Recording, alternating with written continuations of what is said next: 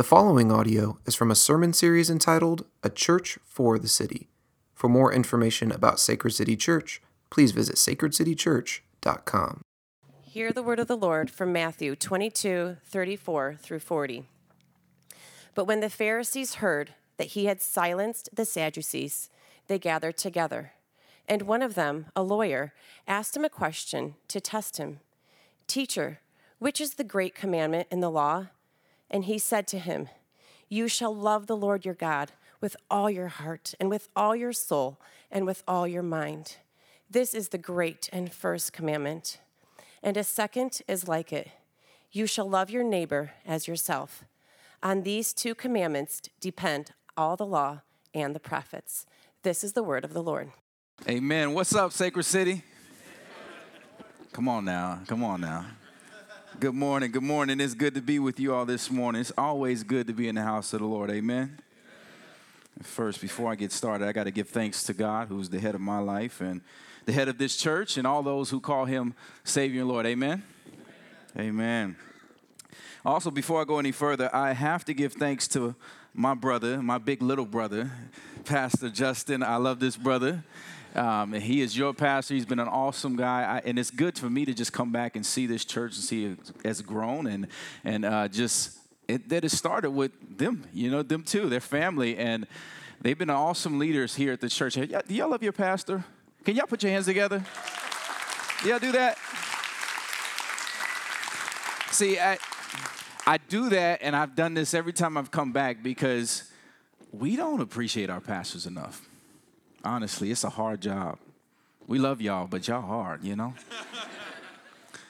And they're an awesome couple. They took us out to, what was the place like? Happy Joe's last night.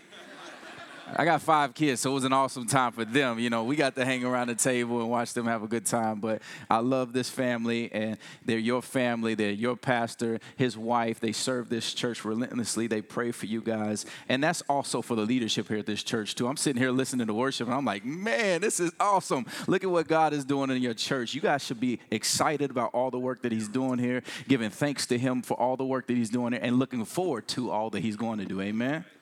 Amen. Well, every time I come, I bring some of my family, okay? I got 5 kids. I usually bring 1 or 2. This time I brought all 5 of them, okay? I got 4 girls and 1 little boy. He's named after me. Y'all pray for him and you pray for me too, okay? I brought my beautiful wife. I've told you about her before, but y'all, she is the sugar in my Kool-Aid. She's the aftershave on my bald head and the wonder in my Wonder Bread. I love me some of her, obviously. We got 5 kids, y'all. I love that woman. She's amazing, and if it wasn't for her, I wouldn't be the man that I am today. I pastor a church, as Ben said. It's called Renewal Church of Chicago. We started this church about 4.5 years ago in Chicago, Illinois, and this passion or burden, if you want to say, came on my heart to plant a multi-ethnic, gospel-centered, multi-generational, multicultural, disciple-making church in the city of Chicago. And the reason we wanted to see that is because Chicago's very diverse, but yet divided on many different lines. And we wanted to see a church that brought together multiple different people groups under the banner of Jesus Christ. Jesus is the only one that can hold people together from different walks of life. So we started this church, and by God's grace, it's continually grown. It's about 4.5 years old, about 250 or so, and that's a huge church for the city. So God has been doing an awesome work, and just like your church, I always say it's just the beginning. It's the beginning of what he's got in store for us, and I'm looking forward to all the days ahead. If you're ever in Chicago, y'all come visit me, okay? Y'all come visit me. Come visit the church, but also visit me. I told you I got 4 girls, all right? Y'all can visit me, all right? It's going to be a good time. I'll show you around Chicago. We'll get some food and all that. And I'm serious, too. Come on and visit me in the city. Before I get started, y'all laugh a bit, but I am a brown preacher. Y'all see this? I have to remind y'all because some of you guys are new. You've never heard me preach before. So as I'm preaching, okay? I know Justin preaches, and y'all are used to his preaching. But look, when I preach, y'all can say amen. You can say hallelujah. You can jump, wave your hands, do all that. Just don't say bring it on, preacher, because that means sit down and be quiet, all right? If you don't say anything, that means preach longer. So I know y'all want to get out of here and get some food and stuff. So y'all talk to me, okay? It'll help me preach faster. We good with that? Amen? Amen, amen, amen. Well, I've been excited to be here, and I know you guys have been preaching through a series talking about being a church for the city. And being a church that's in the city, but not just in the city, but for the city. And what does that mean? That means as a church, we seek the welfare of the city. We want to see the city better because we're here. And I tell our church all the time, I say, look, if God ever saw fit to, for any reason, remove Renewal Church of Chicago from the city would miss us. That being said, they would miss us because we were so for the city. We did so much for the city. They fell in love with us. They fell in love with Jesus. So if we were removed, they would say, what happened to Renewal? What happened to this church that was so good for our city? And that's what it means to be for the city. We don't just huddle up inside the four walls of a church, but we come together. Yes, we gather, we get equipped, but we also go out into the city. We go out into the highways and the byways, as the old folk used to say, and we go out and hit the streets. We work in our places of work. We do it in our homes, as she was saying in the video. We open up that house and we have good food. We welcome our neighbors in. That's what it means being for the city. That's what it means to be a church. It's a church on the move, not just stagnant. Amen? Amen. So today I want to talk about a topic in my church that we talk about a lot. And as I told you, we're this very diverse and church or city across racial lines and socioeconomic lines. But sadly, if you don't know much about Chicago, it's also the most divided city across those same lines nationally. And this topic that we talk about is called crossing lines. We talk about crossing lines. And what I mean by crossing lines is doing life with other people. And more importantly, doing life with those who you wouldn't normally do life with. I mean, ask yourself this question. What does it look like to do life with an individual? Or better yet, what does it look like to do life with another individual who is not like you, where you have to cross a certain line, whether that line be a racial line, be a gender line, it be a political line, a socioeconomic, a friendship, a parenting, a marriage, we can go on down the line, so forth. What is that line that we have to cross in order to do a relationship with someone else?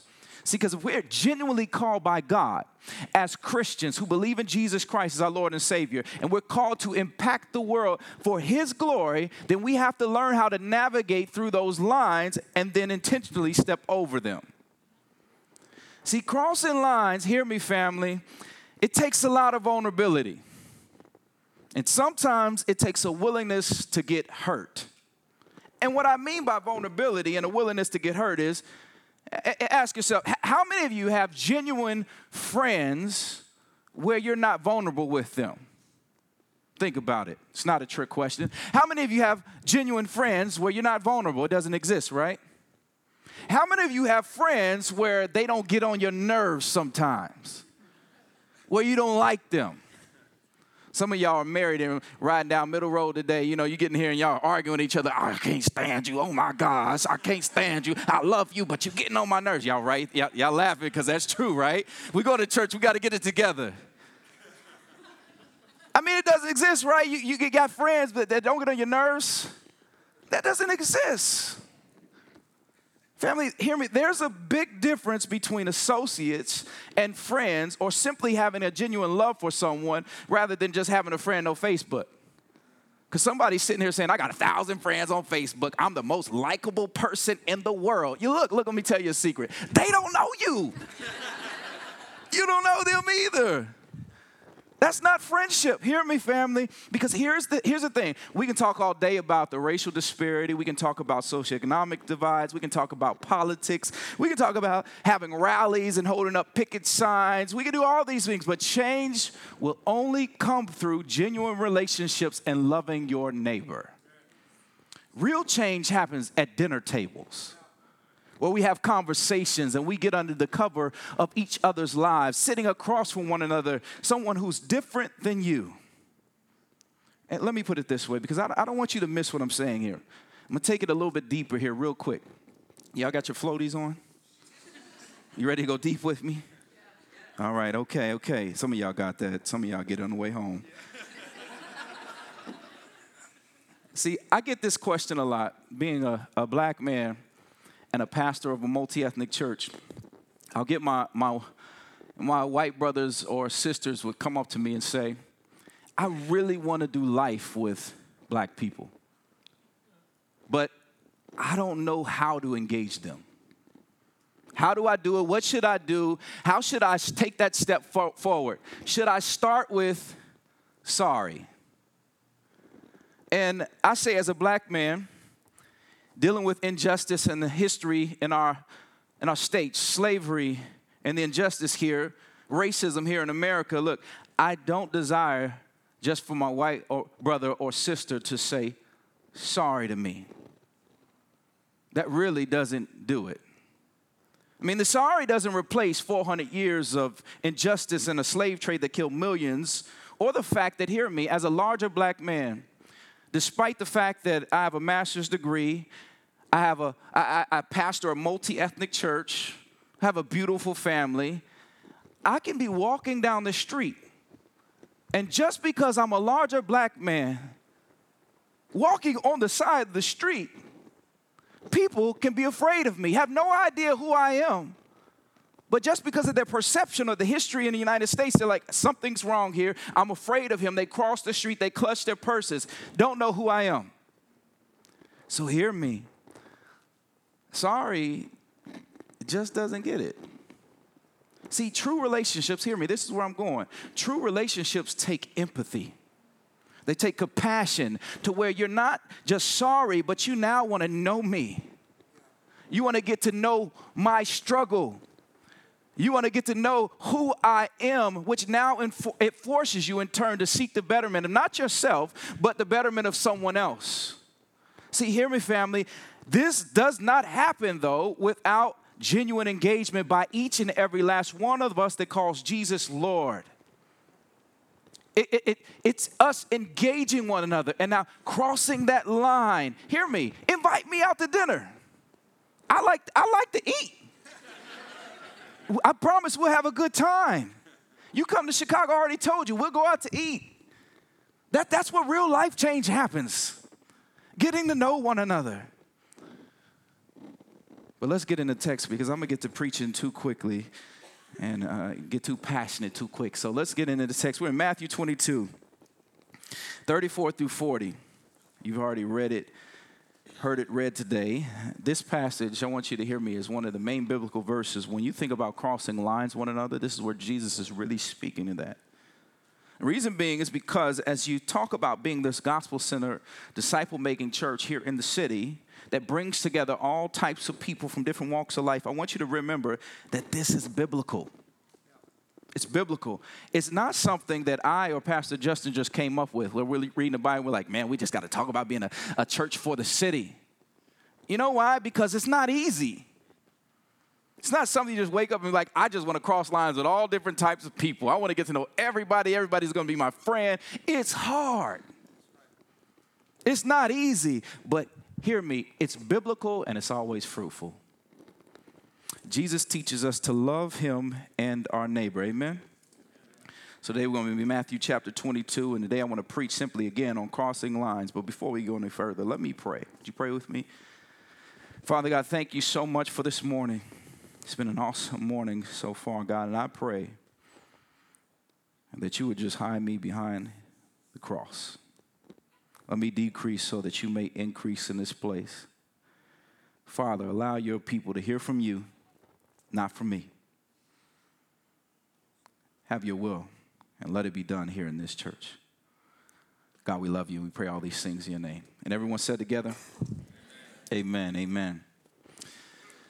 Well, in college, I started and I ran this ministry. It was a black ministry to students on campus. It was called the Impact Movement. And I intentionally wanted to start this ministry, but integrate it with the all-white ministry on campus that was called Campus Crusade. Anybody heard of Campus Crusade? It was on campus. I loved the ministry, but I was the only black guy that would come into the room most of the time. Now, integrating this ministry with the ministry I started was simply one of the hardest things I'd ever done in my life up to this point. But when I looked at the Bible and I read about Jesus, Jesus didn't just talk a good game. He walked a good game.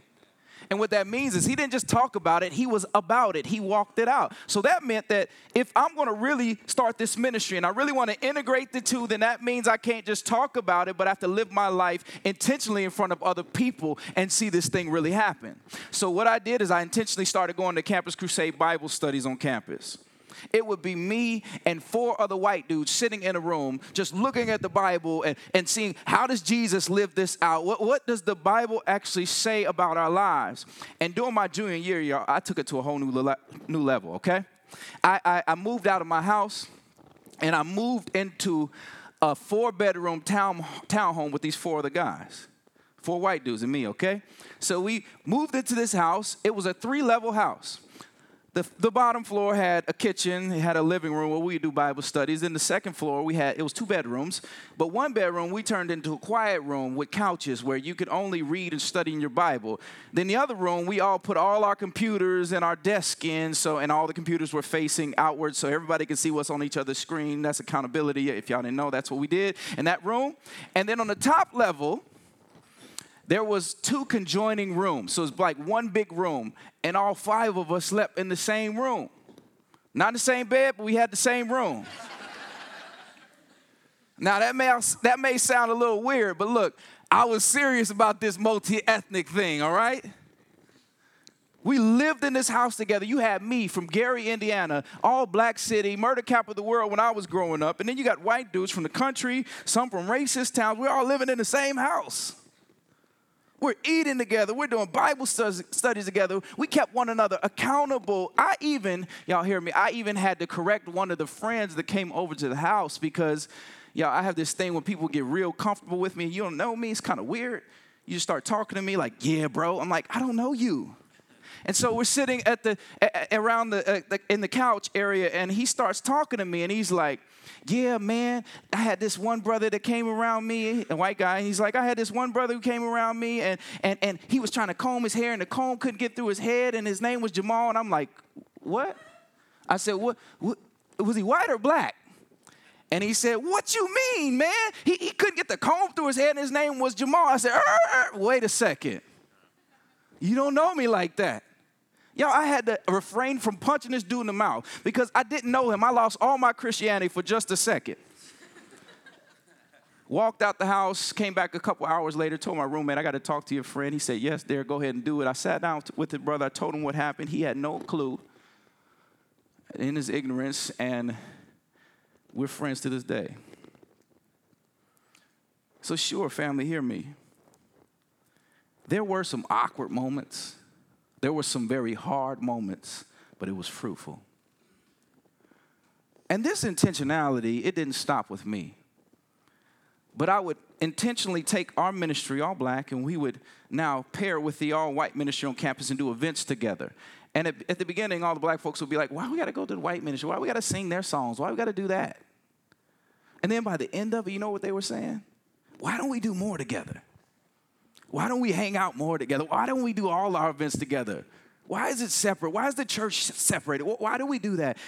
And don't you know, over 14 years later, that ministry that we started is one of the largest in the country of its kind. They still do life together with the all-white ministry on campus. They're discipling one another, living in the same houses together. They're still doing all this to this day. Now, family, why am I telling you about all of this? Hear me, it's not to toot my own horn, beep, beep, none of that. But hear me, some lines should not exist. But lines that keep us divided from doing life from one another, they will not get crossed unless we intentionally step over them. I mean, seeing the line that divides us and not just looking at it and waiting for someone else to step over it, but it means us stepping over the line, meeting someone else where they are. It's meeting them where they're at. That's what Jesus did for us. Friends, as we enter today, I want to challenge you to acknowledge those lines that you may have put up in your life, whether it's intentionally or unintentional, whether it's inside your comfort zone or outside your comfort zone. Let us be a people that adhere to the word of God. Not how we feel, but adhere to the word of God and love him and our neighbor. This is exactly the command that Jesus lays forth for us in the text today. In the text today, there's a string of testing that's going on. This in the context from the Sadducees towards Jesus. These were some religious leaders of the day. They're testing Jesus. They're trying to trip him up. They want to catch him in heresy or have him say something that's false. They ask him about taxes, and then they asked him about the resurrection. And both times, after Jesus responds, it says that the crowd is astonished at his teaching. Y'all, they can't touch Jesus. It's like MC Hammer up in this joint. Hammer time. Y'all can't touch this. Y'all don't know who MC Hammer is? Come on now. Come on, go look him up. He's broke now, but MC Hammer. Hammer time. They couldn't touch Jesus. They tried, but they couldn't touch him. You got to love how Jesus in the text, in the face of testing or hard situations, he never falters or stumbles, but instead he speaks strong. He stays strong right there, speaks the truth, and the people can't argue with the truth. He doesn't give them what they want to hear. He doesn't candy coat it at all. He just states truth, and they know the truth, so they can't argue, which leads to the passage today, because the crowd is doing the same thing in this passage by questioning him on the commandments. And I love how the passage begins by saying that the Pharisees heard that Jesus had silenced the Sadducees. He put them on dead mouth, as they say where I'm from. They couldn't talk anymore. It's almost, and now the Pharisees come around, so it's kind of almost like the little brother getting beat up by the group of people, and they go get the big brother. Yo, he beat me up. I couldn't even do nothing about it. Can you come help me? They went to go get the Pharisees, but not only did they get the Pharisees, they now bring back the lawyers with them. The big dogs, they come back with them, and now they're going to confront Jesus. Now, friends, these lawyers, they're much like the lawyers of today, where they will be experts on the law, so they knew all the answers. They could test anyone. They could bang with the best of them. And he asked Jesus a question where none of the Pharisees or the Sadducees had settled on an answer yet. No, they're still arguing on this. And this question regarded this ongoing debate on what are the lesser or less important or light things in the law, or what are the more weighty truths of the law. They're still arguing which one is which. They don't have an answer, but yet in the text, they proceed to ask Jesus. And they're doing this because they want to test him. Teacher, which is the greatest commandment in the law? And when they say this, they're not just talking about the 10 commandments, they're talking about the whole Old Testament. What's the greatest commandment in all of the Old Testament, Jesus? What is it? Now watch this. You got to love Jesus' answer. He answered them by saying, verse 37, look at it with me again. He says, you shall love the Lord your God with all your heart, and with all your soul, and with all your mind. This is the great and the first commandment. And the second is like it, you shall love your neighbor as yourself. On these 2 commandments depend all the law and the prophets. Now, Jesus first states scripture from Deuteronomy 6:5 about loving the Lord with all your heart. Where these religious leaders here in the text, they would have known this because they had to recite this not once, but twice a day. They had to remember this because for Jews, it represented total devotion to God and no one else. So they would have understood this commandment. But I think the one that might have boggled them is what Jesus said next, which, hear me again, is nothing new. He says, love your neighbor as yourself. But they would have known this because the 10 commandments, okay, the first 4 represent devotion to God. But then those 6 that are left talk about our relationship to one another. So again, they would have understood that I need to love other people. So that's not new. But when Jesus says this, he's saying that one without the other is impossible. Hence, you can't love God and not love your neighbor. Doesn't work that way.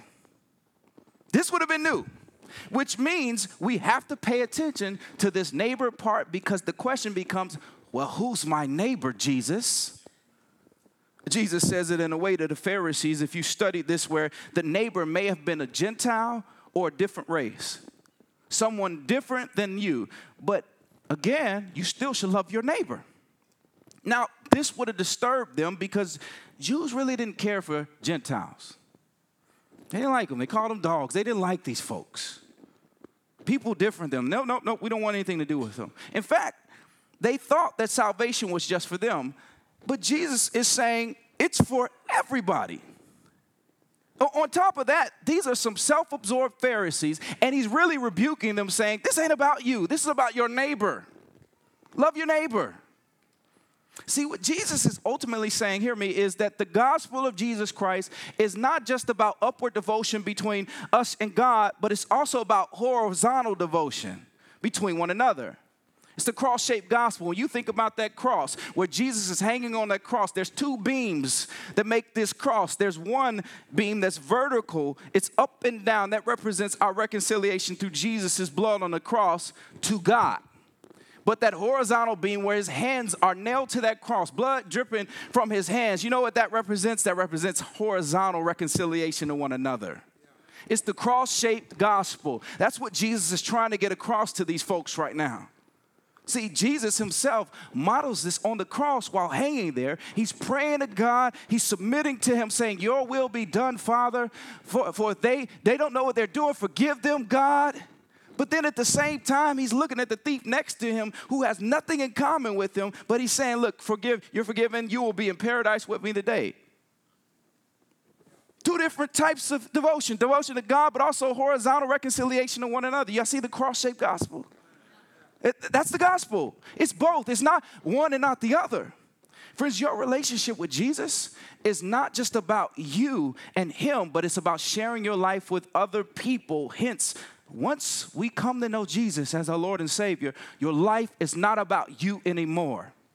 Nope.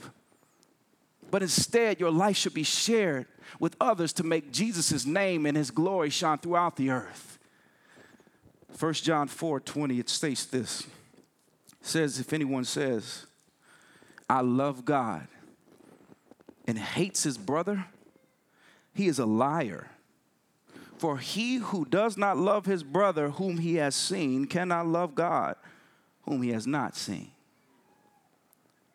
See, the point is that God commands believers to not just love him, but also for us to love our neighbors. But I know the question that's still lingering in our minds is, well, who are our neighbors? Well, let's answer that. They are the black, the white, the Asian, the Latino, every race of people. They are the rich, the poor, the middle class. They are the Republican and the Democrat. They are the prostitute, the homosexual, the transgender, the bisexual, and the straight. They are the orphan, the widow, the sex slave, and the sex trafficker. They are the murderer and the victim. They are the guilty and the innocent. They are the good kids and the so-called bad kids. They are the crooked politicians and the good politicians, the police officers, the lawyers, the businessmen, and the veterinarian. They are the folks that are different from you and similar. They are you and me. But see, if we're honest, here's the thing. I know that for some of us, as I read that list, we started to squirm a bit. Like, no, Pastor, not those folks. Not, they can't be my neighbor. No. Because some of the people I just mentioned, they're very different than you are. They maybe do things or have done things that you may not approve of. We don't agree with it. So how can they be my neighbor? And notice, I didn't just say your neighbor is the Christian. It's where we get it mixed up a lot. Sometimes it is the Christian, but more times than most, it's not the Christian. It's the person that we need to live our life out in front of in order for them to see God through us. It's being salt and light of the world. So hear me. Let us not ever think of ourselves better than someone else because we're running after God. I'm running after God. I'm trying to be with him, and I love him, so I can't associate with these certain people because they're different than me. They're not good enough to be around me, or I gotta be right all by myself. No, family. All of us have done something in here that God would not approve of. All of us have had sin at one point in our life. If not right now, we all are still sinners. See, what God requires of us is perfection and holiness. And if we're all honest, y'all, we all miss that mark, me included. See, and what that does is it puts us all in the same category or the box as other people that we don't agree with or want to do life with. You see, what I'm trying to say is that when Jesus died on the cross, you know what he did? He leveled the playing field. He leveled the playing field because we all sin and fall short of the glory of God. And we all needed a Savior. And Jesus hung on the cross, not just for those people that we deem as bad or different, but instead for the whole world to see, because we all needed him. We all needed a Savior. See, and here's the point. Here's the point. We all, the world, the whole world is in need of Jesus, whether we deem ourselves as bad or good. So when Jesus says, love your neighbor, don't miss this. When he says this, he's really saying to us, remember. Remember, you were in sin too. And although it may have been a different situation or not the same scenario, you were still loved by me. So now go out and love your neighbor as you have been loved. Hear me. It's only because of the grace of God that me or you or anybody that calls Jesus Lord is saved. It's nothing we do. It's all because of Jesus. He's loved us that much. Friends, hear me. Jesus crossed the first line. He came into a world that didn't want him. So for us that call him Savior and Lord, crossing lines to engage people, it's not an option. But this is what we should be doing. It's part of our lives.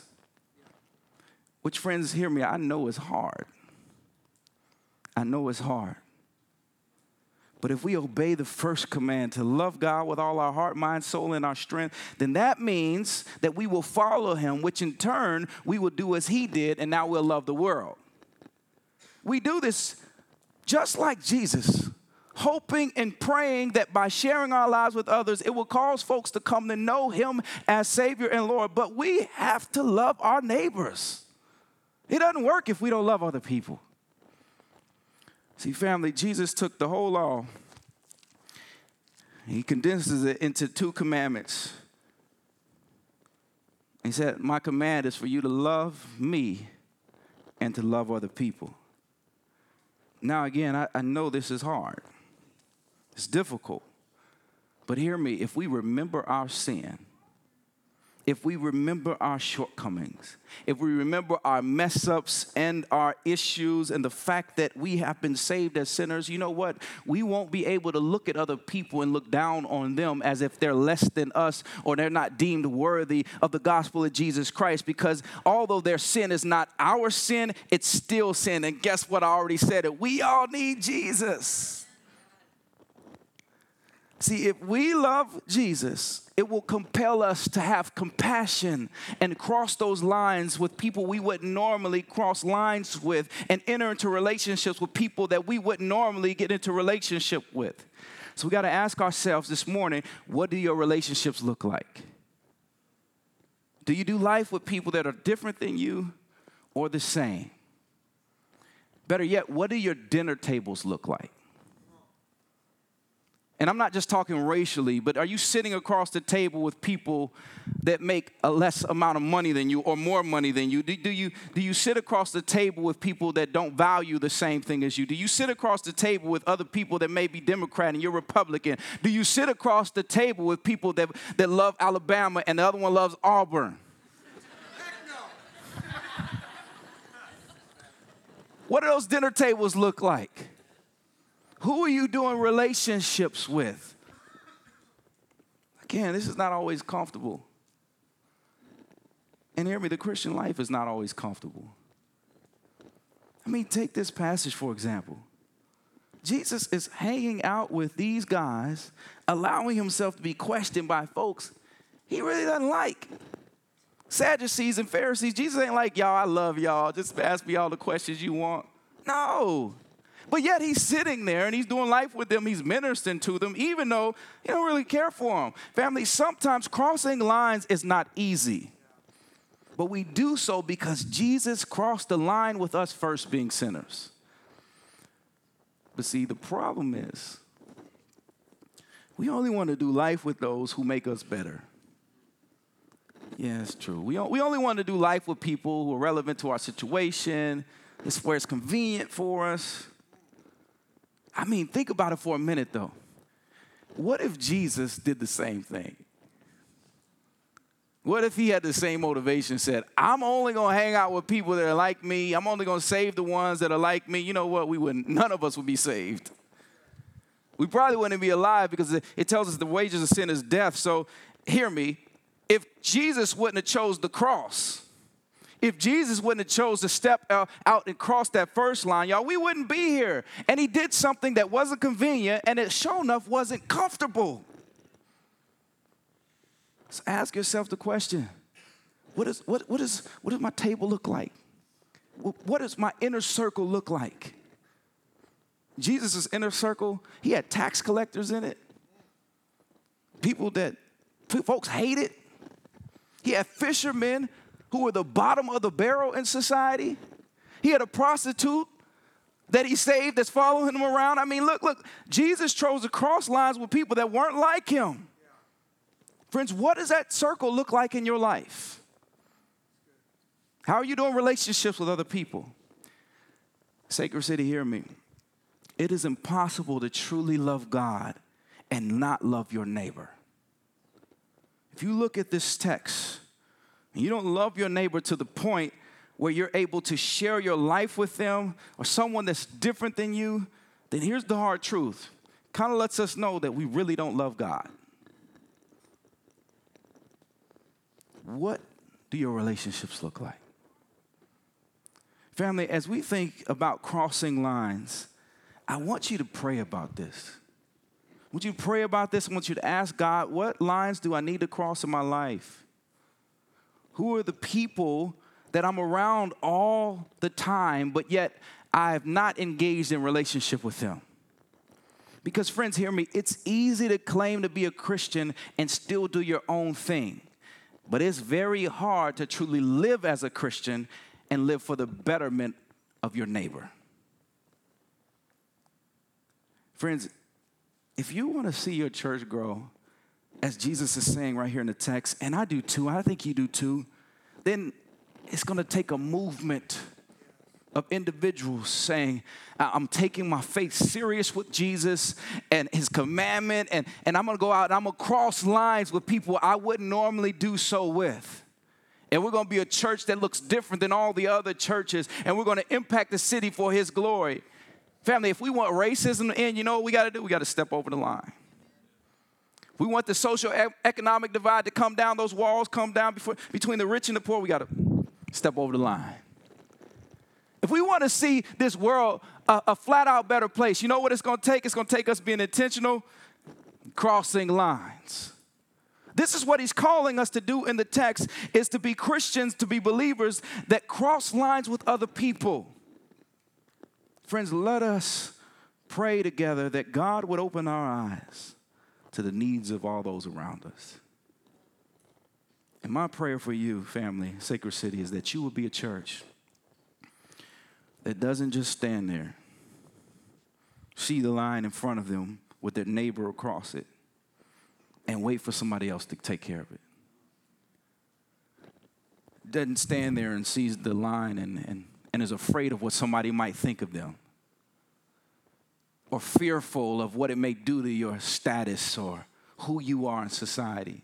But yet you'll see the line, and instead you'll step over it. You'll meet people where they are. And my prayer is that as a church, you will continually make Jesus' name great.